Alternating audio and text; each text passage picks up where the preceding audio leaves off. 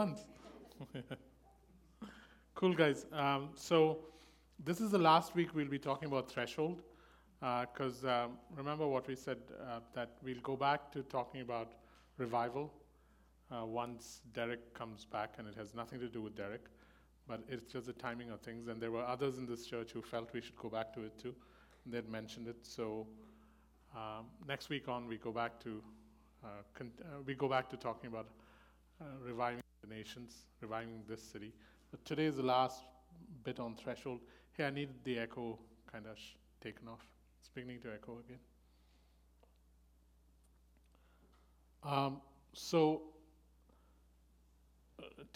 Just for those of us who weren't there for the previous threshold sessions, we are saying that every so often there is a threshold that God wants us to cross, because we live in rooms that He has created for us, but He doesn't want us to stay in the place that He has created in the past.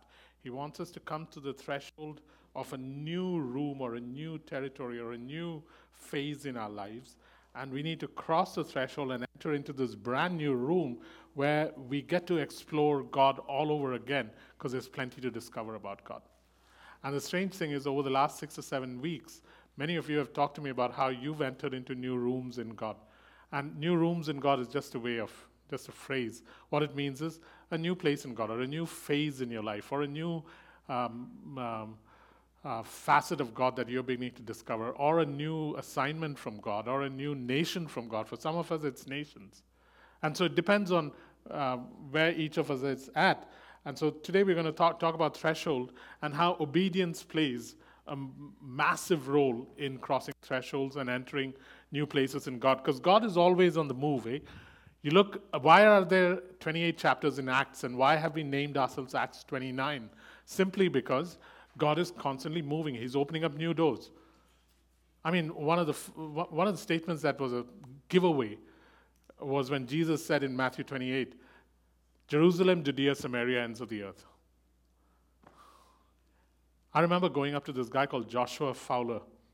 He was a very apostolic kind of guy from Florida, and everybody who had prophesied on me would tell me that I was called to the nations, and that you have a nation anointing and all this stuff, and I didn't know what that meant. So I went up to him and thought, okay, this guy can pray for me, and I'll start going to nations. And so I went up to him and said, I have a nation anointing on me, so could you just pray for me? He said, start in Jerusalem, and then come back another time. I thought to myself, that is not what I wanted to hear. But what he was basically saying is, where you are, start. First Jerusalem, finish Jerusalem, then step into Judea, then into Samaria, then the ends of the earth. The ends of the earth don't happen first. You start with Jerusalem. And once you establish things in Jerusalem, and people around you who know you well see that you have changed, now you step into Judea. So right off the bat, when He gave the Great Commission, Jesus revealed that there are new places I'll take you into, new territories, new phases of life that I'll take you into. And every person goes through it. Abraham went through it. David went through it. Joseph went through it. Moses went through it. Jesus went through it. Paul went through it. Peter went through it. There's nobody who doesn't go through it. And by the way, just on the side, the U.S. is opening up like never before. At least I personally had no desire for the U.S. It's not my favorite nation in the world or anything of that sort, but suddenly it's beginning to open up like crazy. So a week from now, I'll be meeting another guy from Atlanta in New York, and they're starting something in Atlanta. The guy from Nashville who came to New York is starting something. We'll be going to Nashville in January 15th or 17th. There's an echo right now. January 15th. Okay, I'll stay behind. January 15th or 17th, we'll be going to Nashville. So you're talking about New York, LA, Dayton, Atlanta, Nashville, inside a matter of 2 months, 2.5 months. Something is happening there, and we need people who can go. So if you ever feel like spending some money and going to the US and getting an antigen and a PCR test and flying 9 hours one way to get to a place that's only 4 hours away, let me know, and we'll set it up for you. Yeah? So that's on the side. Okay, so we're going to talk about obedience and how critical that is to crossing thresholds and entering into new places. So here's the thing, guys. We measure success by the outcome of our efforts, and that has to go if you want to step into past thresholds into new places. We measure success based on we measure success by the outcome of our effort. We measure success by the outcome of our effort.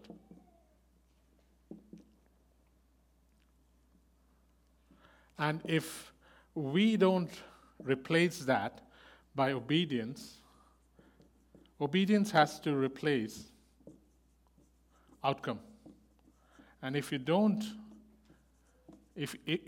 take your focus of outcome and place the focus or the emphasis on obedience, you cannot transition through thresholds. And this is harder than we think.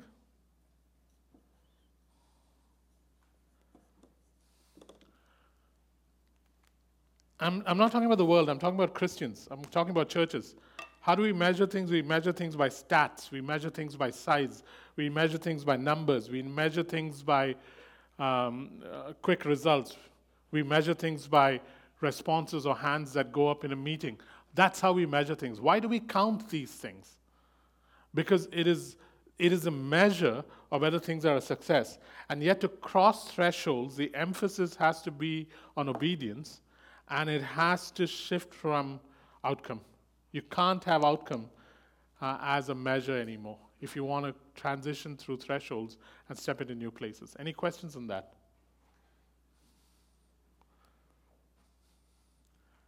Yep. Is obedience effort though? Obedience is, one way to define obedience is doing the revealed will of God. Obedience is doing the revealed will of God.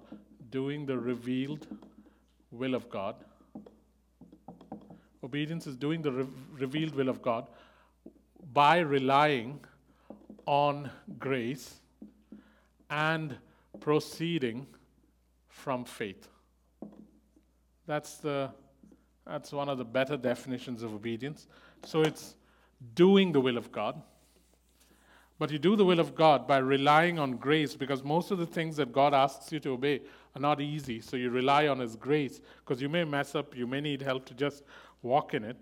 It's doing the revealed will of God in reliance on the blood-bought grace of Jesus. The blood-bought grace of Jesus. As in, Jacob, as you obey me, you'll make mistakes. Jacob, as you obey me, you'll find it a struggle sometimes. It's not become your default yet. But you can rely on my grace, as in all my ability to help you obey, because I know your heart. And it must proceed from faith, because the Bible says that anything that is not of faith is sin. So even when I obey, I must have faith involved in it. Most of the guys who obeyed in the Bible had to obey things that were pretty drastic, man. How come they were able to step out? Because they used faith. So it has to proceed from faith. It has to rely on grace. And it is doing the revealed will of God.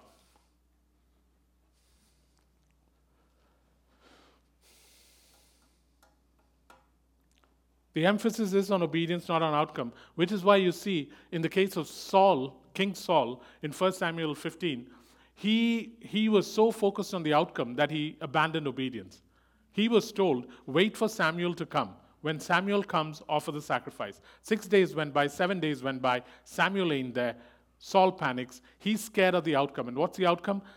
The enemy army may take us. The soldiers may leave, because the soldiers were getting antsy and they were beginning to leave. Even if there was no soldier left, God would have still won the battle. But he was so focused on the outcome, and we are that way too, guys. Outcomes become so important to us that we would rather disobey than obey.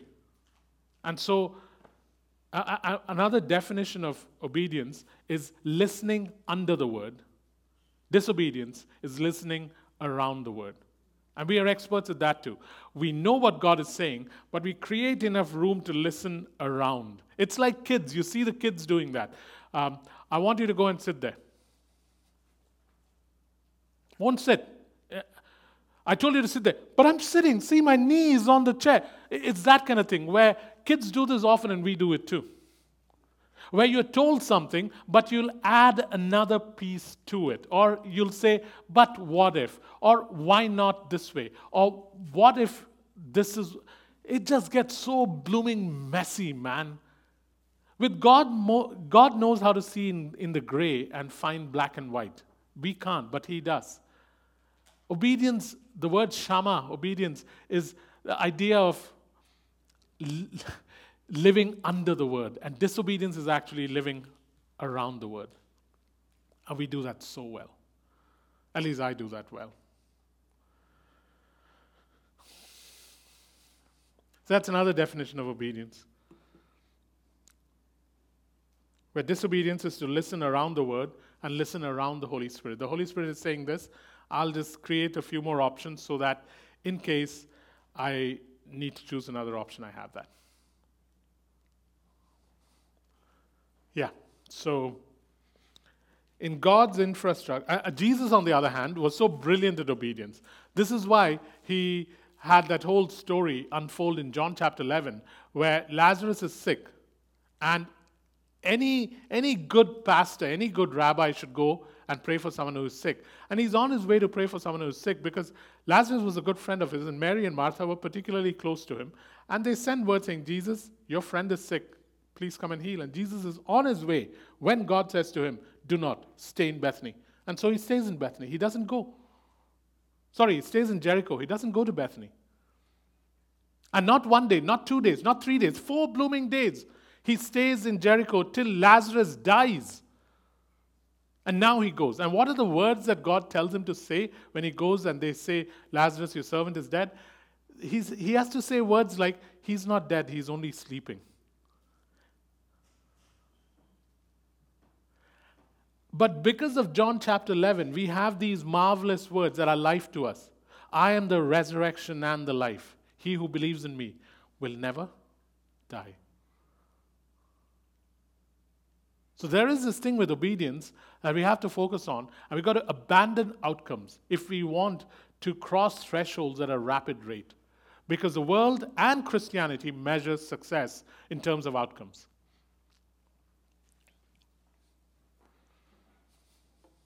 So in God's infrastructure, it's impossible to measure success by outcomes. In God's infrastructure, it is impossible to measure success by outcomes. And if you do, it'll drive you to striving, it'll drive you to inadequacy, or it'll drive you into delusion, because it's antithetical to kingdom living. This is why Jesus said, the kingdom is like leaven. Someone takes a little bit of it, it's invisible. To begin with, it's just a pinch. And you take that pinch and you hide it in 3 scoops of flour. It disappears completely now. It's not visible. There's nothing to measure. What happens is much later when the leavens the dough and you have bread. But nobody sees what happened during the process. The outcome is much later. Christianity today cannot afford long-term outcomes. Everybody wants instant, short-term, quick fixes. You cannot raise children in 1 year. You cannot. It takes very long. And so therein lies the problem, guys. We cannot measure success by outcomes. If you do, it'll either drive you to striving, as in, I got to produce an outcome. I got to make this church at least 80 people. It was crazy, man. When I started Acts 29, they asked me to, some of the guys who were helping us in the first 6 months asked me to give them a plan. You should have seen my plan, man. It was amazing. It was like, in the first, it's embarrassing and amazing. Because that was 17 years ago and we still haven't gotten to the first stage. So in 6 months, my plan was we'll be at 80 people. 80. You don't have to laugh that loud. By year 2, we'd be at 240. After 16 years, we're barely making 72 if all of you turn up, and none of you turn up, always. There's always someone missing. There have been rare occasions when we've hit 72. And there's this annoying guy in Shillong, in India. Every time I go there, he'll ask, so how many people now? And it was very deflating because you'd go back after 2 years and you've only gone from 50 to 54 and it wasn't very helpful. So I told the pastor there, I told Ishan, don't let Eustrata come anywhere near me and ask me how many people in the church. Cause You gotta add all the churches together. yeah, but then, you can spin it, yeah. But the point is, guys, success cannot be measured in terms of outcome. If you do, it'll drive you to striving, it'll drive you to inadequacy, or it'll drive you to delusion. Because it has to be like leaven. Here's the other thing. Kingdom living is the evidence of things unseen. Kingdom living is the evidence of things unseen. The substance of things hoped for, the evidence of things unseen. Kingdom living is the evidence of things unseen. And yet, we are caught in a trap in Christianity where we want to see, we want to measure, we want to catalog, we want to parade in front of others, and you cannot. The sooner you abandon this, the quicker God will take you past thresholds into new places. The sooner you abandon it, the quicker God will take you past thresholds into places, because now He realizes that you have abandoned measure and you do not use success and outcome as your plumb line or standard to determine what He is doing in you and through you. And now He begins to move. Yep.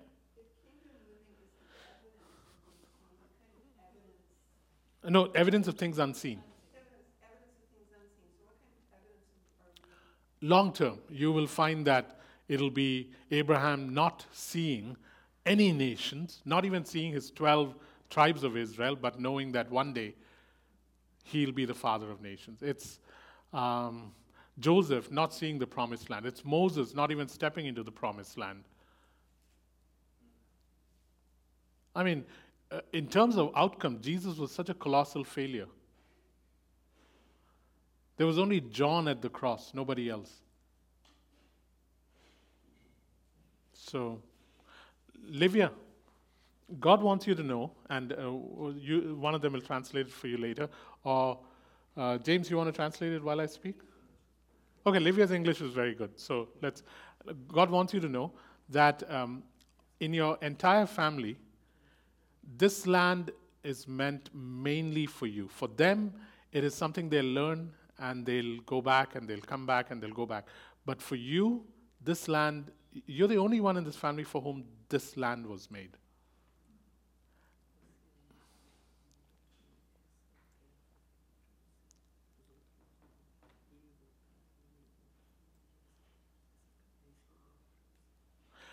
You learn languages very fast. So starting today, you'll find that you will pick up languages faster than anybody else in your family.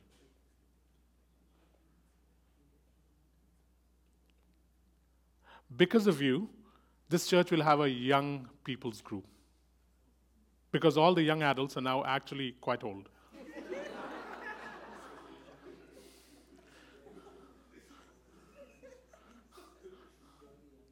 Because of you, a young people's group will start in this church.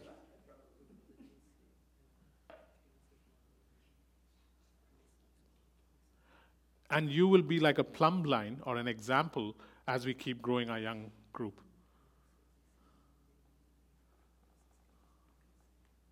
You'll know every young singer that's on TV, every young dancer on TV, yet you will also know the standards of God, and you will be able to separate one from the other.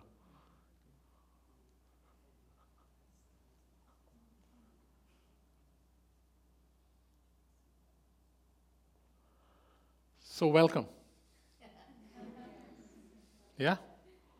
Even if they all go home, you stay.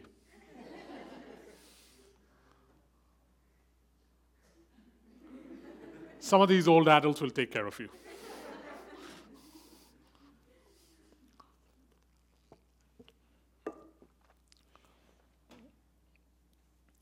Results do not automatically mean we have been obedient, guys. That's the other thing with results.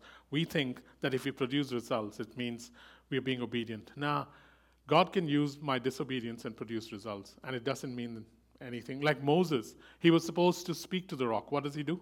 Strike the rock. Did water flow?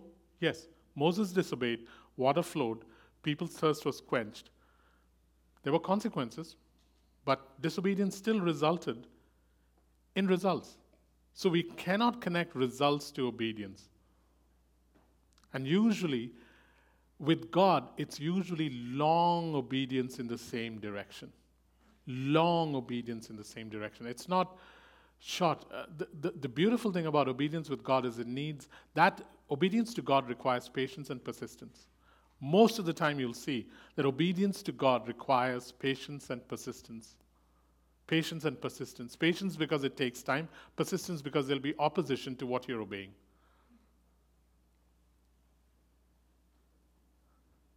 And so it's critical for me to understand this if I want to cross thresholds. So in Numbers 20, verse 6 to 13, you read about Moses not obeying, and yet water flowing, people's thirst being slaked, and yet Moses disobeyed. So the results, Numbers 20, 6 to 13. 2-0, yeah.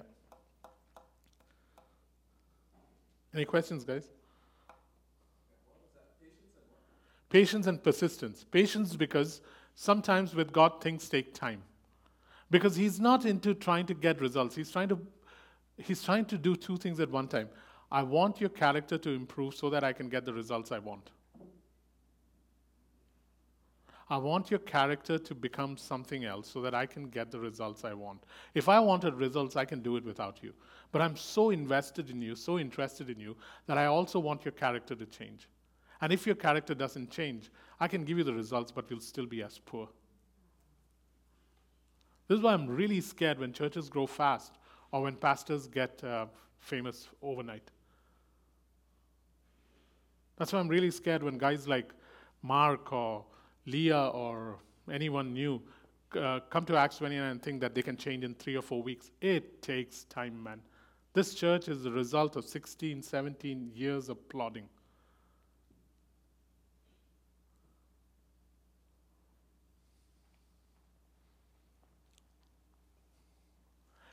Anyone new who comes in catches it quickly. So Mark can change quickly. Leah can spend 3 weeks here and get things that have already grown. Mark can stick around for 6 months and get some of it. But if Mark thinks he can get his answers in 6 months and everything will change, this church can't do it for you. God wants patience and persistence. That's how you produce results. Farmers know it.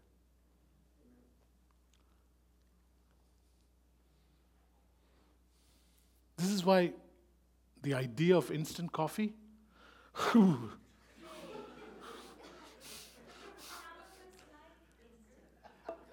I didn't complete my sentence. It's just that a shudder went through me before I could finish the sentence. Yeah. Yeah. It's not really coffee, it's impulse. I'm taking the 5th.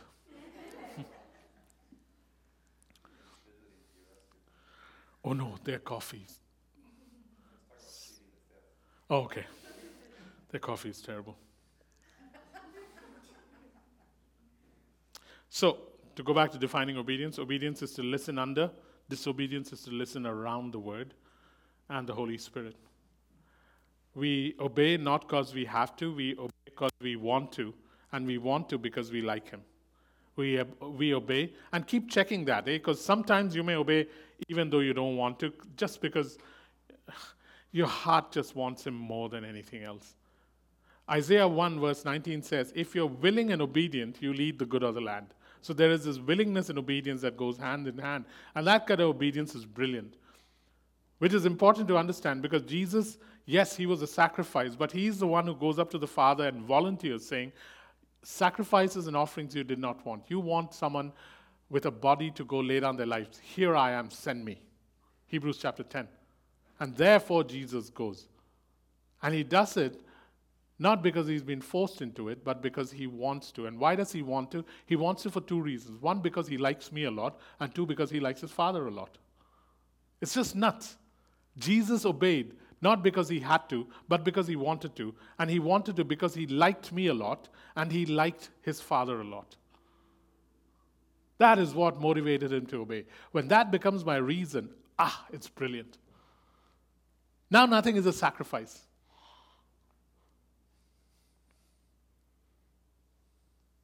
I mean, when I was in LA, I'd freely sacrifice my food to Evan. Why? Because I care for him.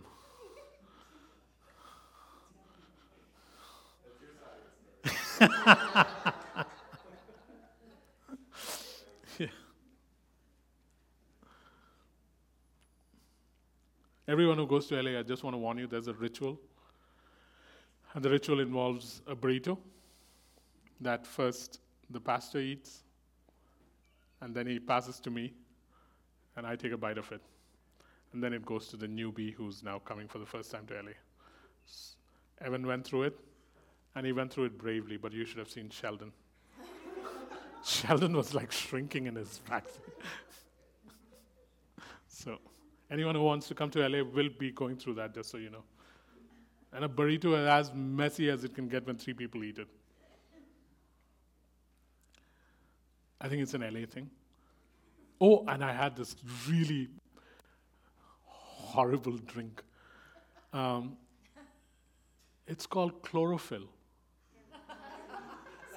Someone give you greens? The last time I tasted something like that was when I drank ink by mistake when I was 4. It was so bad, man. And they pay a high price for it, and it comes in little bottles. You're supposed to swig it down, and I don't know what it does. It was horrible.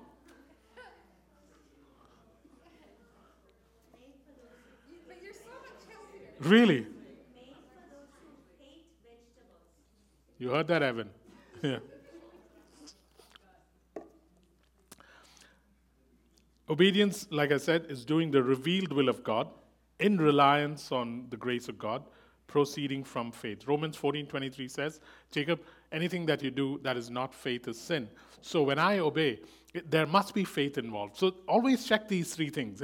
As you obey, if grace is absent, it is easy to go from obedience to legalism. Romans 14:23.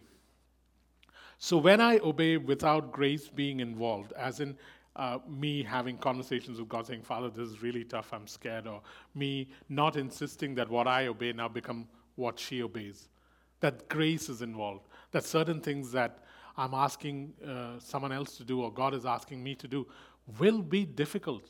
You need to rely on His mercy and His grace and His care. And it's like you asking a kid to do something and you know it's difficult for the kid. What does the parent do?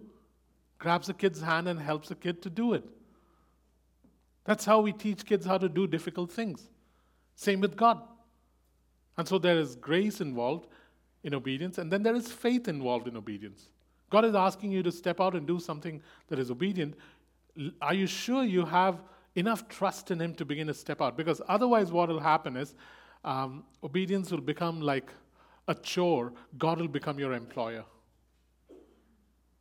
God will become your employer. He'll be like a boss who's telling you to do something, and there's no faith involved. And you're scared you're going to mess up. When faith and grace are involved, obedience becomes fun. Or at least there's this, you might even be a little afraid, but it's like, but I know something good is going to come out of this.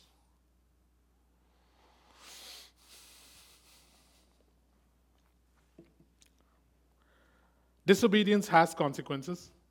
God still loved Moses, but Moses was forced to pass the torch to Joshua because of his disobedience. Disobedience has consequences. Please don't think that there are no consequences. There's no lack of love. God will be gracious. He'll love you. God still loved Moses. But what happened is Moses was forced to hand over the torch to Joshua. And in Deuteronomy 3, verse 26 to 28, it's a conversation that I don't like reading because it feels unfair, though God is not unfair, where Moses says, please, can I go into the promised land? And God says, enough of this. Don't bring up this conversation again. You're not going. Get Joshua ready. He's the one who's going in. Disobedience has consequences. Surprising how this God is, eh? When we think of consequences, there's always penalty. When God thinks of consequences, the grace and the love are still there. It's very hard for us humans to put this together. How can I tell the difference between failing and disobedience? Yeah. You cannot fail till you obey. So God says something, you try it and you fail, but you know you tried it before you failed. You chickened out. It was too much. There was something else that was far more attractive, and you wanted to go after that option. Your nature kicked in. Like simple thing, like I heard a lot about certain Christian musicians on this trip, and at some point the Lord said to me, "Listen, you're beginning to gossip about these musicians, and everywhere you go, you're telling people how bad they are. I need you to stop it. They might be corrupt in their ways, but it's not your job to go tell everybody that they're corrupt." But 2 days later, I was in another conversation, and there I was bringing the very same people again. Now, why? Because suddenly, talking about these musicians seemed very attractive to me. And so it was an outright act of disobedience where God had to wrap my knuckles again and say, "Stop it." Just because you know the truth about something doesn't mean that you have to publish the truth about something. So sometimes our nature kicks in, and that's why we disobey. Not our nature. Our nature is a godly nature. Our flawed personality kicks in. Our sinful ways kick in.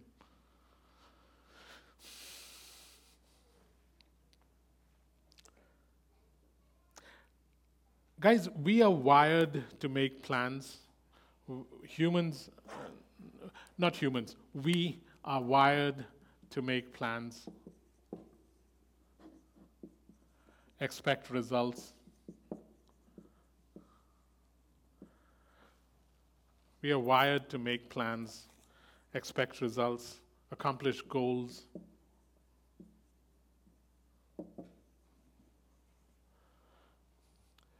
Control and manage outcomes.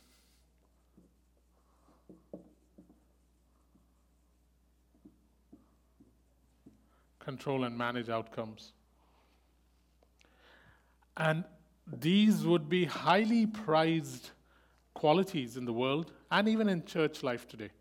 And yet, these things will make it very difficult for you to obey God when He doesn't give you a plan, a goal, a result,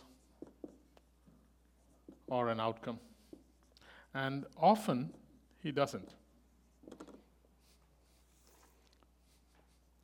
This becomes a problem then. We are wired to have plans, to accomplish goals, to expect results, to control and manage outcomes. But becomes very difficult to obey God at times like this, if this is who you are and this is how you're wired. All of us are wired like this, but we have to unwire it, because it becomes very difficult to obey God when God does not give you a plan, does not give you goals to accomplish, does not give you, what's this word? Results. Does not give you results, or does not give you an outcome. And now you're stuck because He ain't giving you none of this. And He's asking you to obey. And then it becomes really difficult.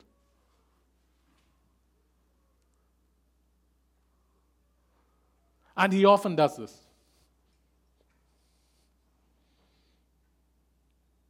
Or sometimes He gives you all this, but He doesn't give you a time frame and He doesn't turn up. He's late. Where God gives you a promise or a command, but He's late.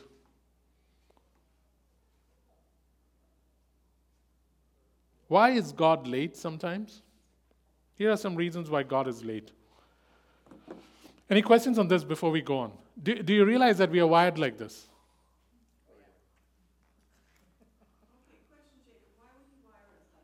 He didn't wire us like this. We are wired like this, but He didn't wire it. Man, linger and this have nothing in common. God used to linger in the cool of the evening in the Garden of Eden, chilling with Adam and Eve. And this is something that happened outside of Eden. This happened later.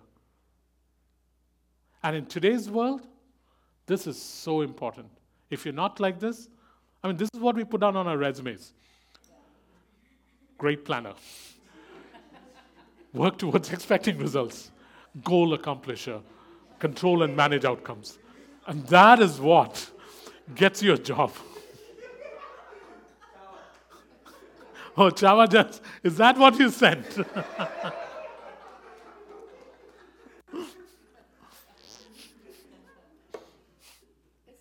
God said, like we want to give like, it's like say our devotion time, a time, like I do this first and then I'm going to go accomplish all Yeah, this stuff. And yeah. God says, today I want you to wait. Yeah. Because what if he doesn't? There are times when he gives us plans, eh? I mean, he called Moses up Mount Sinai, gave him a plan for the entire temple. It wasn't, hey, pick up a rock and start chipping away and eventually you'll get a temple. No, there was a plan there. But there are times when there are no plans that he gives, no goals to accomplish. And that is when you think, that is when, if you don't have a relationship, you're sunk.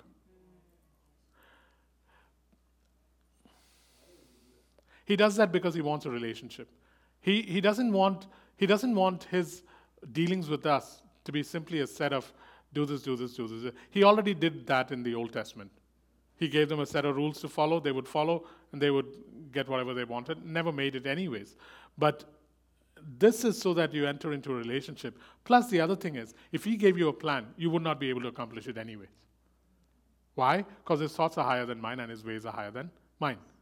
So anyways, at least we would think we are doing it, but you would never get there. But this way he enters into a relationship where he now takes you along in the journey. He does all the work. When he gives you a plan and you get really hung up with the plan, you do all the work. And the results are terrible anyways. Like I said, my plan was 80 people in 6 months. 240 by the second year. We'd be a mega church by now. Look around you. Yep. When the Bible talks about stumbling, is that like disobedience or failing or something different? Yeah, stumbling, there's one additional item that needs to be added to disobedience and failure. Stumbling also comes because of stubbornness. Stumbling and stubbornness are often related in the Bible. So to disobedience and failure, just add stubbornness to. Stubbornness causes a lot of stumbling. Stubbornness is a contrary heart. It's not even disobedience. It's a heart that is contrary. You see kids who are stubborn and you see kids who are disobedient, and it's two different things. Kids who are stubborn, oh my God, God help the parents. Kids who are disobedient, bribes can help.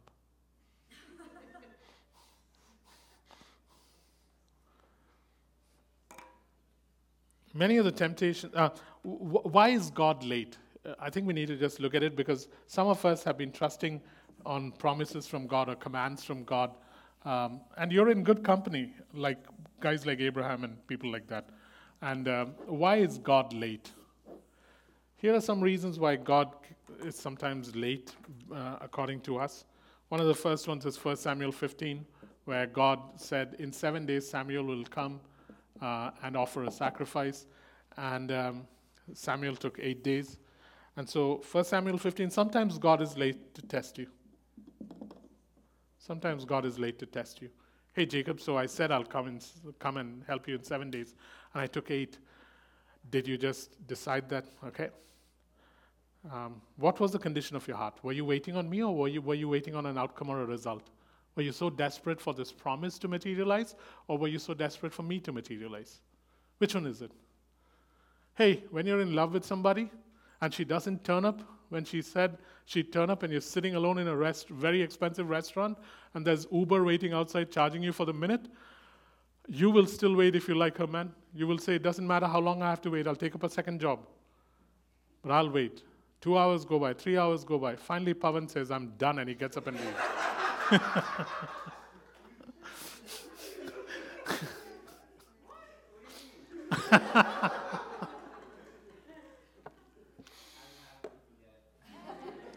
1 Samuel 15. Sometimes God is late just to test me and see, okay, who were you waiting for? For the promise? For what you were after, or after me? When you like somebody, you'll wait, man. When you don't like somebody, 5 minutes is the longest time you can spend. So when May said sometimes she has to wait for Jacob, I didn't understand it at all. Yeah. So second one is sometimes Sometimes God will be late for the sake of greater glory. So Jesus doesn't turn up for 4 days at Lazarus' town when Lazarus was sick for a very simple reason. There'd be a display of glory like the world hadn't seen before. It wasn't even raising the son of the widow in 9, where they were taking him for burial and he was raised up. This was a man who had now been dead for 4 days. Sometimes God is late so he can put on the Ritz and show the world something through you that is so brilliant that he wouldn't have been able to do had he turned up on time. Third reason he's late. He's actually not late, okay? He's perfectly on time. It's just that God has multiple opportunities to turn up earlier and he doesn't. That's all. But he's never late. Third one. Sometimes he wants you to persist. Sometimes he wants you to persist. And so he'll delay a little just to see if what he told you, you'll persist with. So he tells Abraham, listen, I want you to take a heifer, cut it into 2. I want you to take a bird, cut it into 2 and lay it here. I'll pass through it and I'll make a covenant with you. And then God disappears. And Moses is there. And this happened in the morning and now it's afternoon and now the dusk. And the birds of prey are circling around because they can see cut meat. And Moses watches as the sun goes down. And now he takes a branch and he starts chasing the birds away. But he will not give up on the covenant that God is supposed to make with him. Abraham, Genesis 15. And so finally, there's this darkness that descends upon both the earth and upon Moses. And that is when God comes with a torch and walks through. Sometimes it's just persistence. Hey, Jacob, can you persist a little longer? Yeah. Fourth reason for God being late is just character. James 5 talks about it. James 5:7 says, a farmer knows that it'll take time before the seed will mature. And so sometimes it's just a maturing of character. Maturing of character. When it comes to marriage, guys, this is sometimes critical. We all want to get married at a certain age, and then God will say, hey, can I take some more time? Because if I can help you mature in this area, you won't have to struggle with it for the next 3 years after getting married. But don't hone in only on marriage, I'm just saying. Another one is fame, his fame. Psalm 40 puts it brilliantly. I waited patiently for the Lord. He turned and heard my cry. You have to sometimes wait patiently. He's a little late. You wait patiently. And then it goes on to say in the verse 5 or 6, many will see and many will fear and put their trust in the Lord. As in, it's okay. So you waited. People are wondering why your God didn't turn up. But David would write stuff like, do you hear them mocking? They are saying, where is this God of yours? And people begin to gather saying, oh, Jacob, you said this is going to happen. How come it hasn't happened? Well, let them gather, because once they all gather, then your Mount Carmel happens. And when that Mount Carmel happens, people decide that your God is God. And at the end of the day, to sum this all up, is Habakkuk 2, verse 3, which says, this vision is for an appointed time. It will come to pass. It will not tarry. It'll happen.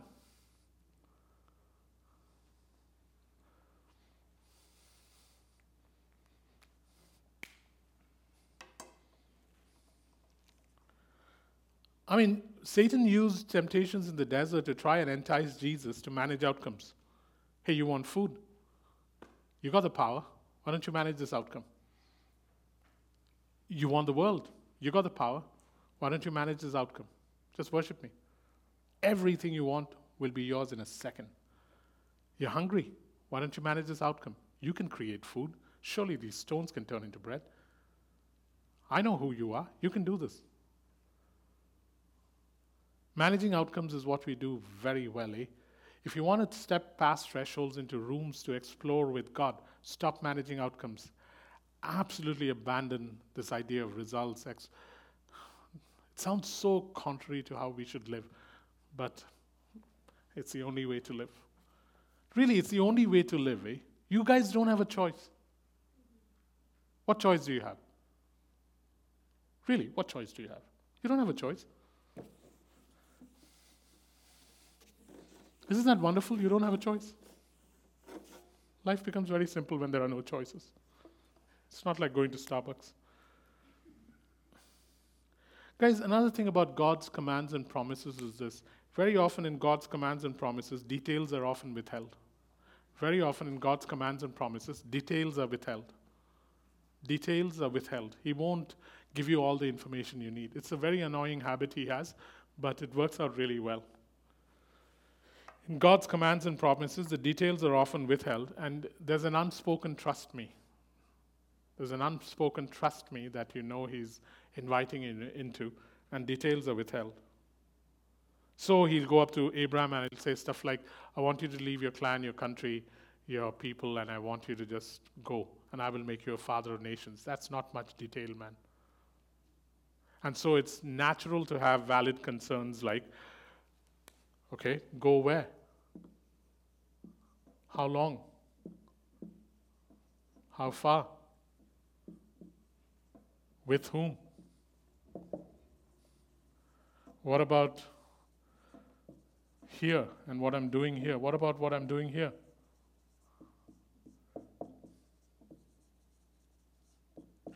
These are all valid concerns that are met with silence or go unanswered. What for? Why? I mean, you have no idea how far Diana has come. I mean that in a very genuine, complimentary way. Because these are very natural questions for us. And then to abandon all this and just say, okay, you've withheld the details. I'm not even going to ask you this because I'm just going to step out. Now, thresholds happen so quickly.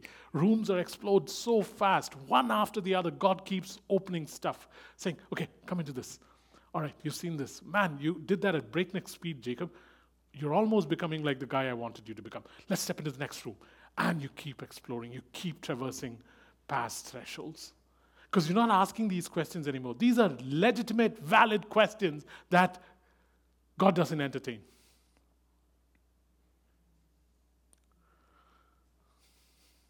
Awesome, eh? This God is tough to follow and is worth following.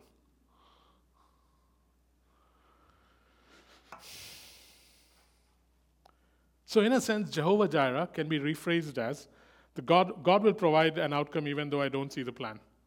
So Jehovah Jireh can be rephrased as, not just the God who provides, but the God who provides even though I don't know how.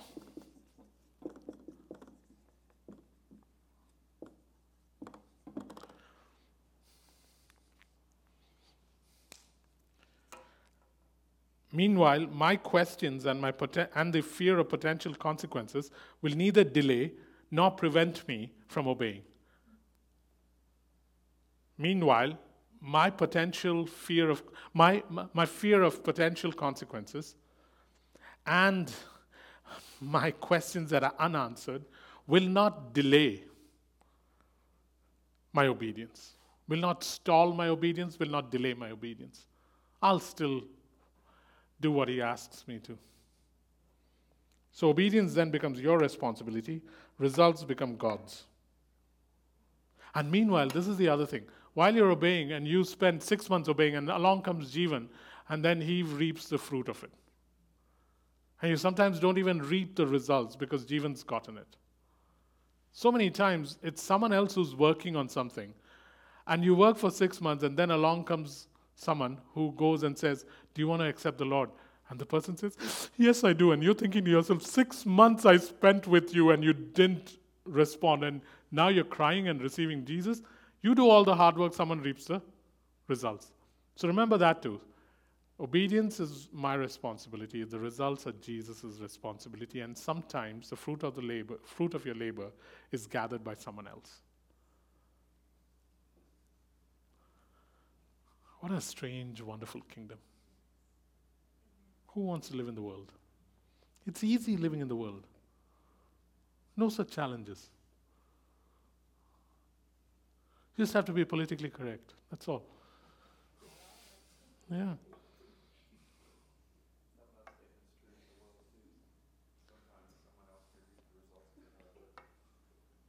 Many Bible heroes didn't see results, guys, and the short-term outcome of their lives was failure. Many Bible heroes didn't see results, and the short-term outcome of their lives was failure. If someone wrote a biography on them immediately after they died, it would be failure. Remember one thing, and I've said this before, the intent is, can I take a seed and plant it deep enough in the ground so that nobody can pull it out and it will germinate? And the mustard seed now becomes a tree that birds can dwell in. That is the intent. That is our intent. Father, make us seed planters that will plant the seed so deep that nobody can even, no one will even attempt to unearth it because it's so deep. And now there's only one consequence that will happen. Doesn't matter who sees it. I may see it, I may not see it. Doesn't matter who sees it. Someone will benefit because that tree will grow and the birds will sit on it. When that becomes how you think. Yep. So how do you train your mind to accept that eventuality? Yeah. How do you train your mind to accept that eventuality? By abandoning any pleasure that you take in outcomes, results, plans, goals. It's no longer important. The only important thing is, can I just do what this one that I love wants me to do? And when that shift happens, everything else is unimportant. I mean, you with Danny, you're not looking for some quick result by tomorrow. You're looking for 18 years from now, what kind of a man will he be? And that is how we will judge you.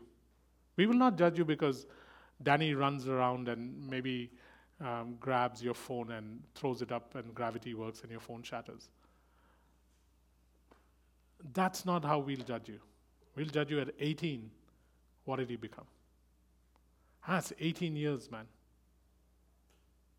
This is why Paul put it this way. He said that, listen, I don't even judge myself.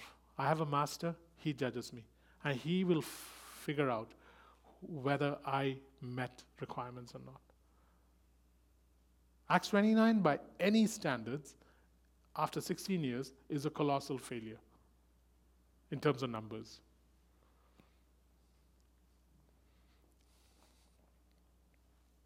But my God, you heard these three people who came up. This church is one of God's success stories, man.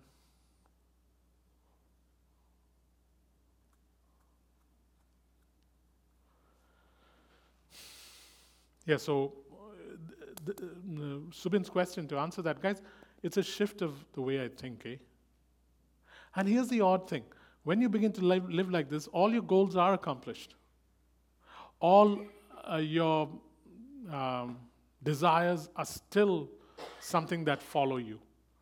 Only it's not important now because they're following after you. They're not something you're running after. They're following after you, and they are not as important. Do you really think any married couple actually is terribly interested in the tins behind the car? Just married and they tie those tins and goes rattling behind the car. You think they're excited, saying, look, we got married, look at the tins. No, nobody's bothered about the tins because the tins don't matter. Because these things are in the back, and it's brilliant when it's in the back.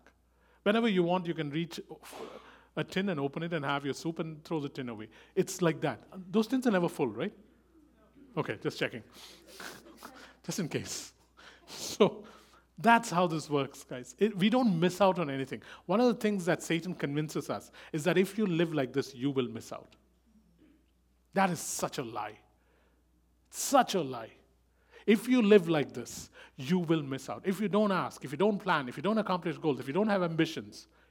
I mean, I've said this before and I'll say it again. Ambitions are a really bad idea. Why? Because your ambitions are so tiny when God's dreams are so huge. Moses was the prince of Egypt. If there was anyone who had ambitions, he had ambitions. When you compare it to who Moses became, what does it compare? It's like rags and riches, though he became poor.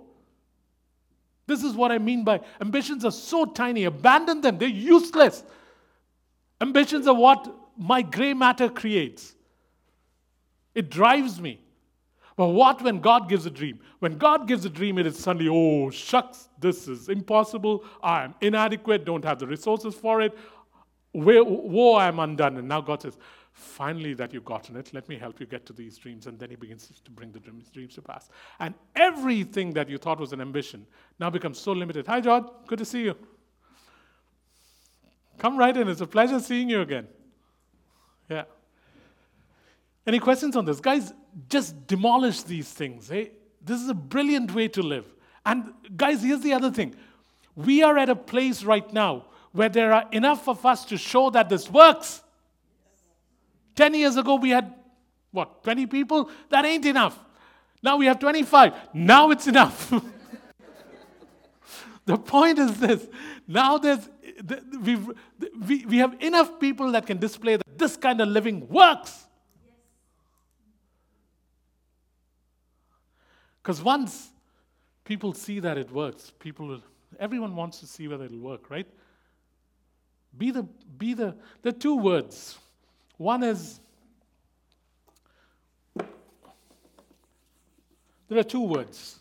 One is prototype, and one is archetype. A prototype is the first sample of something like a Tesla prototype. The archetype is that it's an amazing electric car that is revolutionary. An archetype is what you draw the design from. The prototype is the first example of the design. We must be an archetype. We should show people that, hey, this works. Now you can take the idea and adapt it to your life wherever you live. Whether you be single, whether you be married, whether you be rich, whether you be poor, this now is a design that can apply across the earth. It doesn't need roads to run. You can run it up the hills, you can run it in the valleys. This is what I'm praying that this threshold thing will help us do. And that's why we need to think differently. And you will not miss out. Satan is a liar. One of the lies he uses with Christians is, hey, don't go down this route because you're going to miss out on all the good things of life that God wants to bless you with. Read 1 Timothy 6. God says there, listen, I don't want you to pursue riches because you will get yourself shot in your foot. But I want you to know that everything I've made is for your pleasure, for you to enjoy. Very odd. 1 Timothy 6, verse 6 and 7. On one hand, he says, anybody who runs after riches is going to shoot themselves in the foot. Have you tried that, Evan? Don't. No, I just reminded of the gun. So on one hand, if I pursue riches, pursue success, pursue prosperity, I'm going to shoot myself in the foot. On the other hand, everything that God has made is for my pleasure to enjoy. It's not one or the other. It's both. Let me begin to conclude. Pearl, we forgot to put on the sign that the service goes on for 2.5 hours. Oh, you would? Sue, you're supposed to be... Oh, my Lord. And you blame me for church growth.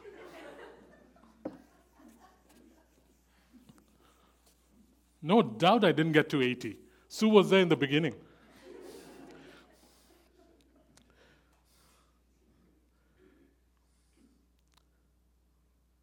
Listen to this quote by a guy who really tasted the upper echelons of success. Charles Colson, the guy in Nixon's, who was Nixon's advisor, he writes this in one of his books after Watergate. Knowing how susceptible we are to success's siren call, God does not fully allow us to see what is done through us. The very nature of obedience he demands is that it be given without regard to circumstances or results. Knowing how susceptible we are to success's siren call, God does not allow us to see what he is going to do through us. The very nature of the obedience he demands is that it be given without regard to circumstances or results. Let me conclude. When I say let me conclude, it usually means 7 points, just so you know. Oh, another 1/3 to go. What time is it? Oh, shucks. Okay, let me conclude with just 1 point. Did you turn off my mic?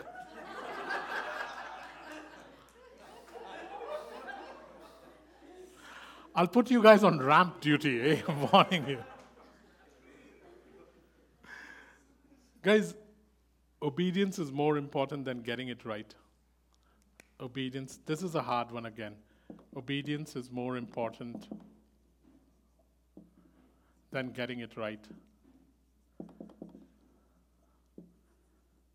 We'll just end with this point. Obedience is more important than getting it right. We said obedience is doing the revealed will of God. Doing the revealed will of God is more important than getting it right or it making sense. Just remember that, eh? Because Christians get hung up in getting it right or it making sense. Nah, just do what you are told. If you told your child to set the table up, does it really matter to you as a parent if the fork is on the whichever side it's not supposed to be?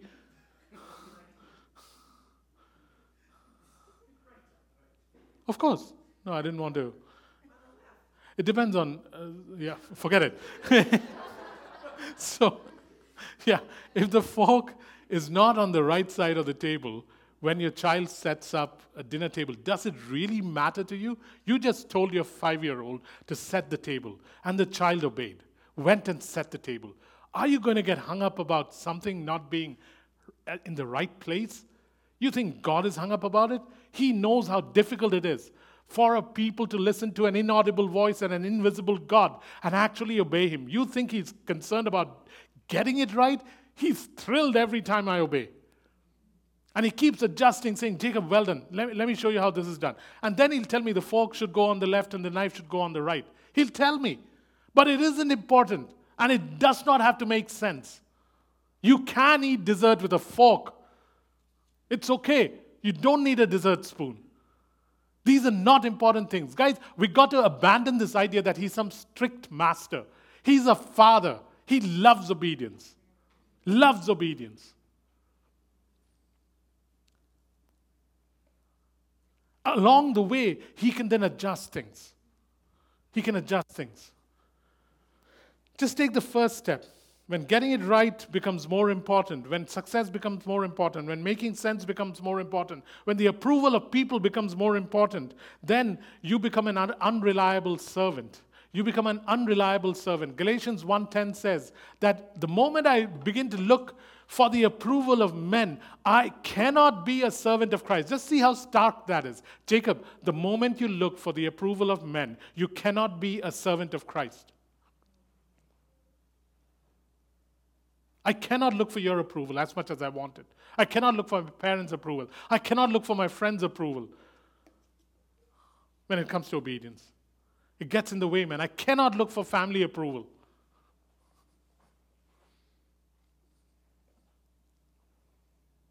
The sooner I get used to this, the less I will end up preserving things that God wants to move on from. One of the cool stories that maybe I should conclude with is Elijah. He's just got a brook that he's told to camp by, and ravens come and feed him meat and bread every day. And then the brook dries up. Instead of praying that the brook starts flowing again, he doesn't pray. The ravens don't turn up. Instead of calling the ravens, he just waits for the next command. One of the things that happens, and this is super important, which is why I can't stop without saying this point, because it'll mean something to people in this room. You were told something by God, and you are holding on to it. And God is saying, great, you obeyed. Now, can you stop preserving what I said to you earlier? Because I want to send you from the brook to Zarephath.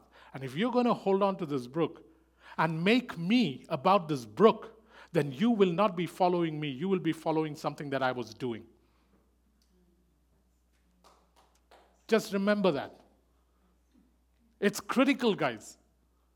You see this in Israel's history. They held on to the Torah. They held on to Moses. Who did they miss out on? Jesus. God said something to you? Good, Jacob. You obeyed? Great, well done. Now that you've obeyed, can I now free you from the ravens, free you from the brook? Because there is a widow in Zarephath who will die with her son if you don't let go of this miracle that I'm doing in your life. And if you hold on to it, then the widow will die and her son will die. But if you obey, I'll send you into Sidon, which is pagan territory, which Israel doesn't enter, and you will go there. Years from now, the Son of God will use you as an example and say, do you remember that Elijah was sent to just one widow, not in Israel, but in Sidon? Time to let go of something that God said. You hold on to it for dear life. You know what you're holding on to? You're holding on to an idol. Moses put up a snake. You know what that snake was later called? Nehushtan. It became an idol because Israel would carry it through the desert. That was a one-time offer. Look at the snake. It'll represent the cross later. You look at it, you will survive snake bite. And they carried it with them for the rest of their lives till it became an idol. Let go of the miracles that God has done in your life because they are idols.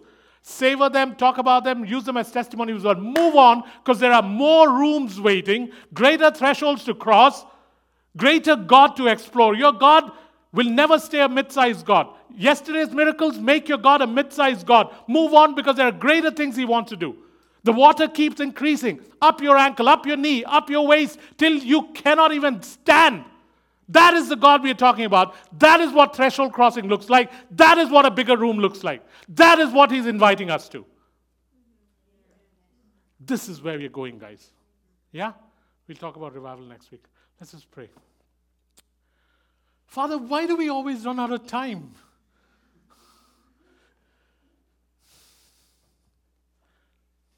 Thank you, Father. Been a good day. We lingered with you.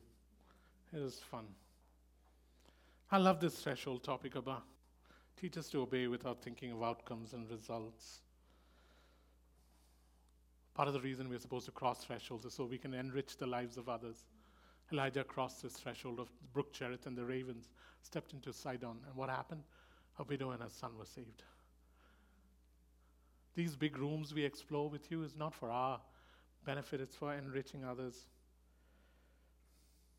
So, Father, we say, please, yes, separate us from the approval of men, from success, from outcome, from goals, from plans, unless you supply them. And allow us to step into this response to the Holy Spirit as He leads us. Make us the archetype for the earth, Abba. Let the earth learn from us, nobodies.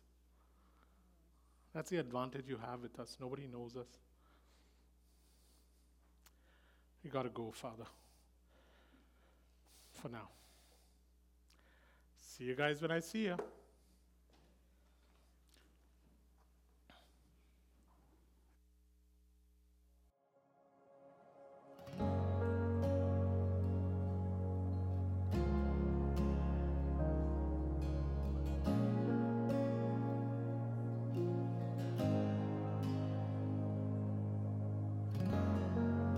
Sing what you can do, oh God of wonders. Your power has no end. The things you've done